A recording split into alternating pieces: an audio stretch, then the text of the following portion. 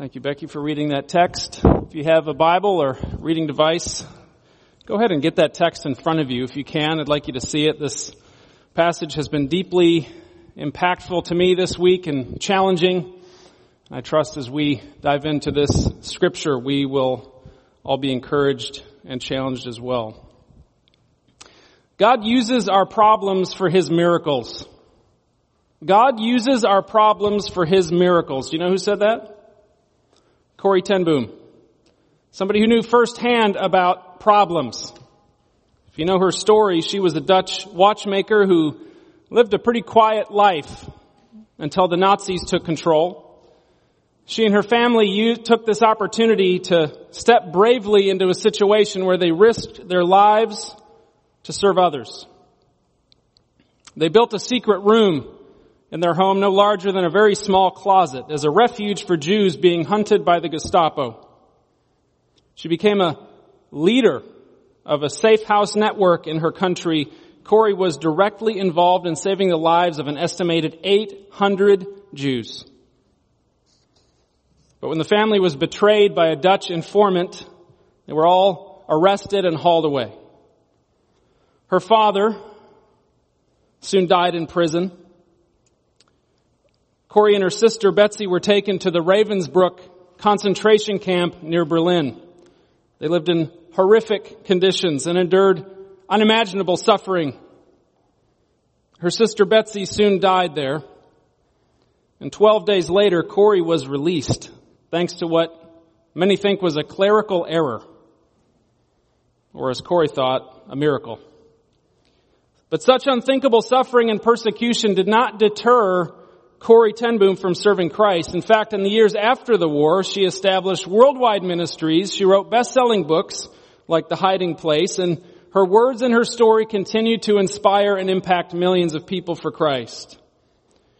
And even in the midst of her darkest days, she even found joy, which is mind-boggling to most of us, as few of us can even imagine the kind of circumstances that she was in the middle of. And yet she found joy.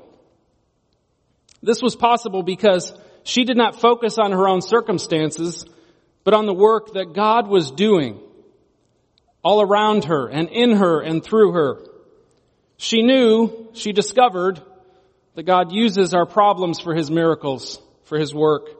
We'll see the very same perspective in the Apostle Paul this morning in our text.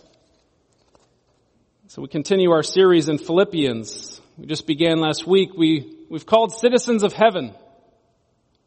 Did you catch that phrase in the song that we just sang together? That was unplanned. That's the way the Holy Spirit works. But we've called the series Citizens of Heaven. This phrase is taken from chapter 3 of this book where Paul says our citizenship is in heaven and from it we await a Savior. And this phrase is going to be an anchor point for us each week as we go through this amazing letter and ask ourselves how our citizenship in heaven affects our lives here and now. Christ empowers us to live in a very, very different way than the world is able to do and the way that the world is used to. Last week we began by seeing that in Christ we wield our power by laying it down for others, for the gospel. We learned that Paul penned this letter from prison.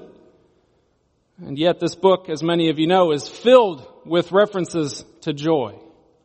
Much like Corrie ten Boom, we see Paul found a joy in Christ that suffering and circumstances couldn't take away. So let's dive into this text and glimpse a little bit of Paul's mind and his heart to see how he learned to live with this kind of freedom and to see how Christ wants to grow us in the same way. Would you bow with me as we turn to God's Word? Well, our Father, we come to you in total dependence, grateful for your work among us. Father, we celebrate who you are. We celebrate the gift of salvation in Jesus Christ as we've just sang together with joy, how the resurrection of Christ changes everything. And so we give you thanks for the season of Easter. We give you thanks for your word. And I pray that you would open our eyes and our hearts to take a step a little further into spiritual maturity as we would learn from the Apostle Paul. And so transform us. We pray in the name of Jesus. Amen. So look at Philippians chapter 1 and verse 12. Philippians chapter 1 and verse 12. Paul says, I want you to know, brothers, that what has happened to me has really served to advance the gospel. So right after Paul's introduction and opening prayer that we saw last week, Paul dives right in. There's something I want you believers to know. There's something he wanted the Philippian church and us to know right off the bat. This church probably sent word to Paul, concerned about his imprisonment. Paul, are you okay? Paul, what's going to happen now that you're in prison? Paul had a special relationship with this church. They were understandably concerned that their beloved apostle had been imprisoned. Maybe some were even panicking. Oh no, what are we going to do? This is horrible. This is a disaster. What could be worse for a traveling apostle and preacher and church planter than to be confined to a prison? I mean, ministry done. Has God's work through Paul been thwarted? Has the enemy won? So Paul wastes no time setting the record straight. From the human perspective, his imprisonment is a huge setback, to say the least. But Paul draws our attention to the bigger picture to show us what's really going on. I want you to know, brothers, that what has happened to me, my imprisonment, my suffering, all of this, has really served to advance the gospel. This word advance means forward movement despite obstacles. This word was used in ancient writing of pioneers cutting their way through dense brushwood. This word was used of soldiers advancing through obstacles in a forward march. And it was used of ships making headway against a headwind. So Paul's saying, friends, don't worry about me. It's not about me. Even as an apostle, it's not about me. It's about the gospel, and the gospel is advancing. It's amazing how little Paul says about what he's experiencing himself personally. Most of us would be tempted to go on and on. I know I would. But the living conditions, the food is terrible. Not to mention the injustice of it all. He's there for no crime. But this text lets us in on some of Paul's secret. A lot of people want to know what's the secret to living the Christian life, the secret to spiritual maturity. It's not a secret, but it feels like a secret to us because we tend to miss it so easily. But for Paul, the gospel was the main thing. The gospel was the main thing. He goes on and on about the gospel. In fact, Paul mentions the gospel in this book, Philippians, more per page than any other book of the Bible. Gospel, gospel, gospel. Everything in Paul's life fell below this priority. And that includes himself. That includes his comfort, his preferences, his opinions on how things should go, his plans. Can you relate to this text at all? I mean, maybe Paul sounds like kind of a head in the clouds, just super Christian that we can't even relate to. But this perspective can and should be true of every believer, and it will be true of us, and it is true of us when the gospel is our highest priority, our highest aspiration, our highest ambition. This text is a clear call to us personally and together as a church to make sure that the gospel is our priority. The message of the good news, the death, burial, and resurrection of Jesus Christ that transforms lives, that makes us citizens of an eternal kingdom. For our church, this means living out our vision. The gospel taking deeper root in our hearts and reaching wider to share the love of Christ in our community and around the world. This is how God can continue to grow us in our unity, to rise above secondary issues and personal convictions, politics and disappointments. And of course, we all want to say this verbally, right? That this is our priority, but living it is often another story, isn't it? Of course we want the gospel to advance, but when my comfort, my preferences are threatened, we quickly find out where our priorities lie, don't we? But to get to this point where Paul was, to be able to say honestly, hey, if a personal setback comes into my life that advances the gospel, go for it. Let's do this. Sign me up. To say with Corrie ten Boom, God uses my problems for His miracles. to take myself off the pedestal, to put the gospel right there where it belongs as our highest ambition? How might God transform us and use us in new ways? Look at how he used Paul. Look at verse 13. So that it has become known throughout the whole imperial guard and to all the rest that my imprisonment is for Christ. And most of the brothers, having become confident in the Lord by my imprisonment, are much more bold to speak the word without fear. The imperial guard is the Praetorian or palace guard, essentially the elite bodyguards of the emperor. Sort of like the Roman Secret Service, except there were thousands of these imperial soldiers. And one of their duties, among many, was to be chained to prisoners, and they would rotate in 4-hour shifts. So it didn't take long for the word to be spread throughout the whole imperial guard, and to all the rest, Paul says that his imprisonment was not because of some crime. His imprisonment was for Christ. They say God works in mysterious ways. If you were God and you wanted the gospel to advance to the very seat of power in the Roman Empire, how would you do it? Through conquest? Through might? Through some impressive miracle? Well, it turns out if you were God and you wanted to do this, you'd have your apostle to the Gentiles arrested. You'd have these elite soldiers with duties all over the empire be chained to this apostle in rotating shifts. Do you see the picture here? Try to imagine what it would have been like to be chained to the apostle Paul for 4 hours at a time. What do you think they heard? The gospel. That shift ends. The next guard comes and takes his place. What do you think he heard? The gospel.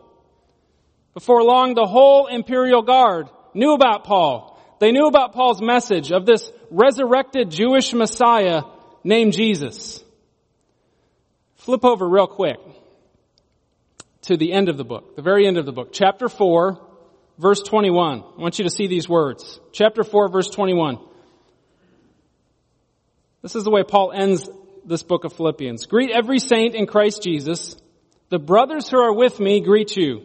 All the saints greet you, especially those of Caesar's household. Did you catch that? Paul's imprisonment led to the gospel advancing to Caesar's own household, where evidently some turned to Christ. Can you see the look on Paul's face as he pens these words? All the saints greet you, especially those of Caesar's household. This is incredible. The gospel advancing to the very center of power, but not using the world's power. Don't miss that. Not using the world's power. That's why somebody of a different perspective in Paul's position would have totally missed this opportunity. He's not whining. He's not complaining. He's not focused on his own suffering. Suffering unjustly. Many of us would be going on and on about our rights. Paul's not worried about himself. Remember, his ambition is the gospel. He doesn't want to be in jail. He's not thrilled about his living conditions. But he decided to show up and be used where God put him. And as we know in the book of Acts and in his other letters, Paul had grand plans about spreading the gospel, of traveling and setting up churches. He had grand plans, and this was not on his to-do list. But he yielded his plans to God's plan. And the gospel not only spread to Caesar's own household, but as Paul says in verse 14, so many other believers were inspired by Paul. They were encouraged by Paul, by his example, to preach more boldly themselves. And so the gospel spread even further. This text shows us how God strategically places his people in places and in situations to advance the gospel. But here's the part we don't like. It's often through suffering. It's often in very difficult circumstances where God strategically places us to advance the gospel. In Paul's case, persecution. Paul wasn't surprised to be persecuted. Remember, Jesus promised us that persecution would come. What did John say? Or what did Jesus say in John 15? We heard in the call to worship. If you were of this world, the world would love you as its own. But because you are not of the world, therefore the world hates you. If they persecuted me, they will also persecute you. Jesus promised it.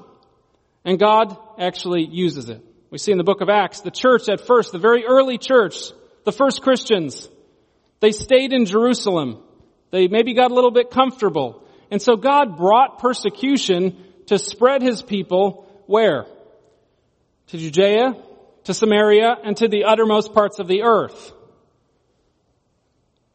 So we see in Scripture and so often in church history that God empowers the church to be the church, not by giving them the world's power, but the opposite, by taking away the world's power from the church, giving them His power, the power of the gospel to advance. Remember, it's in our weakness that God is strongest through us. Where does the church thrive and grow the most? Usually it's not where the church has power, where the church has sway. It's where the church is persecuted, where the world's power clashes with this countercultural power of the gospel, where believers are willing and ready to lay down everything they have. Their comfort, their control, their influence, their reputation, even their lives for the sake of the gospel. Now don't get me wrong. I'm very grateful to live in a country where we can worship freely. I think we should give God thanks constantly for that. And I pray that continues, but we know according to Jesus this is not the norm, is it? This is not to be expected. And so there's a sense in which, as citizens of heaven, we can't confuse our American rights with our citizens of heaven rights. In other words, avoiding persecution, let alone having power, should not be our expectation, and it's certainly not our right.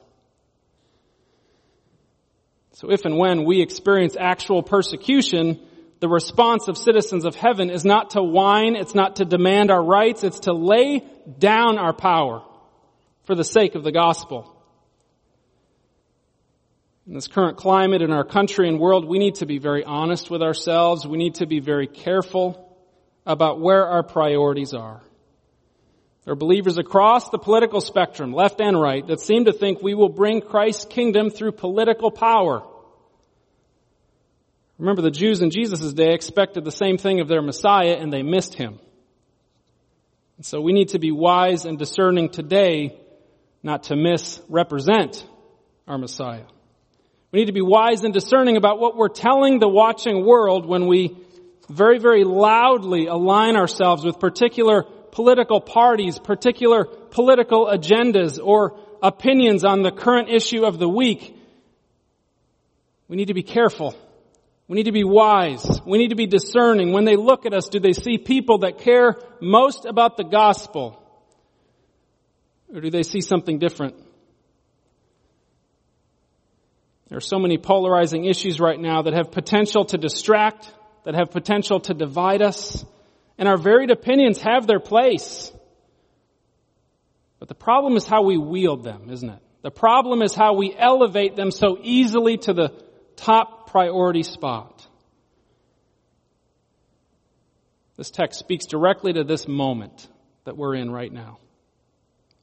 How can we reach the world with the gospel and Christians when churches are divided over trivial and temporary issues, divided over issues about response to COVID? There's a very real temptation straight from the enemy to let our views on things bump the gospel out of the top spot. This is a temptation for all of us, regardless of our political perspective, regardless of our opinions. It's human nature. We all need to be on guard to resist this temptation, to stay unified around what matters most. Paul's perspective here in this text. This is the kind of passage that's so easy to just brush over, to just get to the meat of the letter. But let's just stop right here and soak in this perspective, to soak in these words, to let God's word impact our hearts and minds, to let it speak to where we are right now at this very moment. Most of us aren't experiencing persecution. I know I'm not. But maybe there are circumstances in your life that make you feel imprisoned. Maybe it's a certain situation right now at school, at your job, at home. Maybe it's your own body with a physical ailment, a circumstance you just want to escape. And it may be God's will to deliver you from that, to change that circumstance. But oftentimes, maybe most often, we need to ask first, how is Christ at work here? How is Christ at work in this circumstance? How might He want to use you where you are in that prison? If we made the gospel the priority in that situation, how would it change our perspective? Maybe that circumstance that you're struggling so deeply with, maybe God has strategically put you there to be a light for Christ, to advance the gospel in a way that maybe nobody else has access in that specific situation. And so pray this week and even start praying daily. God, show me where you want me to advance the gospel. God, open my eyes to the opportunities that are all around me. Help me focus less on myself so I can see the opportunities and be used. And if you think Paul's perspective so far is radical, I want you to look at verse 15. Some indeed preach Christ from envy and rivalry, but others from goodwill. The latter do it out of love, knowing that I am put here for the defense of the gospel. The former proclaim Christ out of selfish ambition, not sincerely, but thinking to afflict me in my imprisonment. What then? Only that in every way, whether in pretense or in truth, Christ is proclaimed, and in that I rejoice. Yes, and I will rejoice. So Paul's perspective freed him not only from focusing not on his own suffering, but it freed him from even taking offense to these very personal attacks coming at him from other believers. And in that freedom, he experienced this unshakable joy. This passage, to me, is such a picture of a deep spiritual maturity. I would challenge us to just prayerfully meditate on this text, to read it over and over again and pray through this passage this week. I mean, think about it. Attacks from pagan Rome might be expected, but fellow believers? Remember, some were emboldened by Paul's imprisonment to preach the gospel, to come alongside him in this mission, to work together to advance the gospel. And Paul says other people took the same opportunity to preach out of selfish motives, to attack Paul. Who are these people? It's easy to imagine these are the Judaizers. These are the false teachers spreading a false gospel, but tragically, I don't think that's the case here. How does Paul describe them? He says they're preaching Christ. Elsewhere, Paul has very, very strong words for those preaching a false gospel. He doesn't let that slide. But these seem to be genuine believers who have developed some sort of personal animosity against Paul, some sort of personal rivalry. Maybe they didn't like his influence as an apostle. They didn't like his preaching style, the brand of sandals that he chose to wear. Who knows? Whatever it was, look at the contrast that they are with Paul. To try to use the gospel to make his life more difficult. The immaturity is unbelievable. Envy and rivalry are words we see elsewhere showing up on lists of the worst vices. So this shows us what even we as believers are capable of when we're not yielding to the Spirit. But what is Paul's response? Think of how you'd respond in this situation. He could have reported them. They could have landed in a cell right next to him. Think of his authority as an apostle. One word and he could have discredited these people. Ministry done. Or at least he could have called them some colorful names to vent a little bit. But what does he say? Look very carefully again at verse 18. What then? Only that in every way, whether in pretense or in truth, Christ is proclaimed, and in that I rejoice. Remember, the gospel is his overriding passion and priority. So even when the gospel is preached by people who are doing so to personally attack him, he could actually rejoice. He could actually find joy and celebrate that the gospel was being preached. This is like Joseph in Genesis, forgiving his brothers, telling them that what they meant for evil, God meant for good. This is revolutionary. This is a gospel perspective. They had selfish ambition. Paul was selfless with a gospel ambition. So Paul's secret to maturity was this selfless gospel ambition. Not his own comfort, not his own success, not his own reputation. And because the gospel is unshakable, because its advance is promised by God, and it's a sure thing, Paul's joy could also be unshakable. I don't know about you. Do you struggle to have joy? Does it go up and down based on your circumstances like it often does with me? We try in our own strength to manufacture the life that we think will give us joy. And oftentimes we can't because it goes up and down with our circumstances. But we're called to something much greater. As citizens of heaven, we're part of a kingdom that's not in danger. We know who sits on the throne. And so like Paul, we're not meant to wait till Christ comes back and sets up his kingdom in fullness to have this joy, to have this unshakable joy. I came across a quote this week from this passage that hit me between the eyes, so I'd like to share it with you all. Spiritual maturity can be measured by what it takes to steal your joy. Ouch. Let me read that again. Spiritual maturity can be measured by what it takes to steal your joy. What does it take to steal your joy?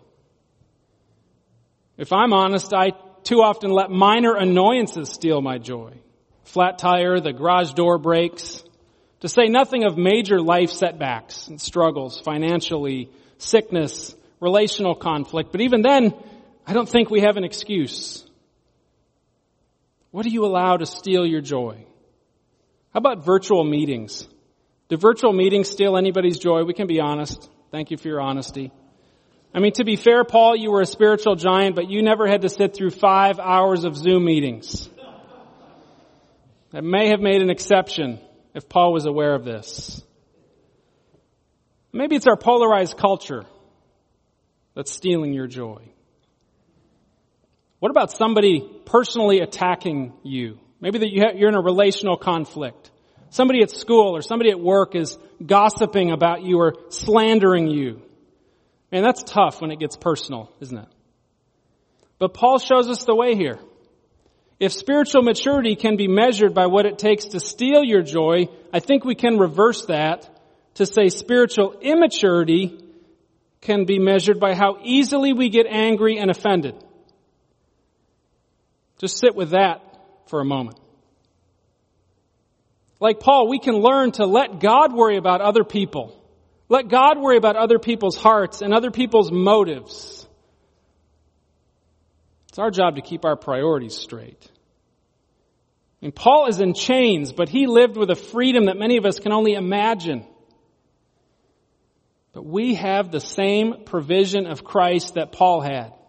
We have the same indwelling Spirit. So this freedom, this joy is ours if we want to live into it.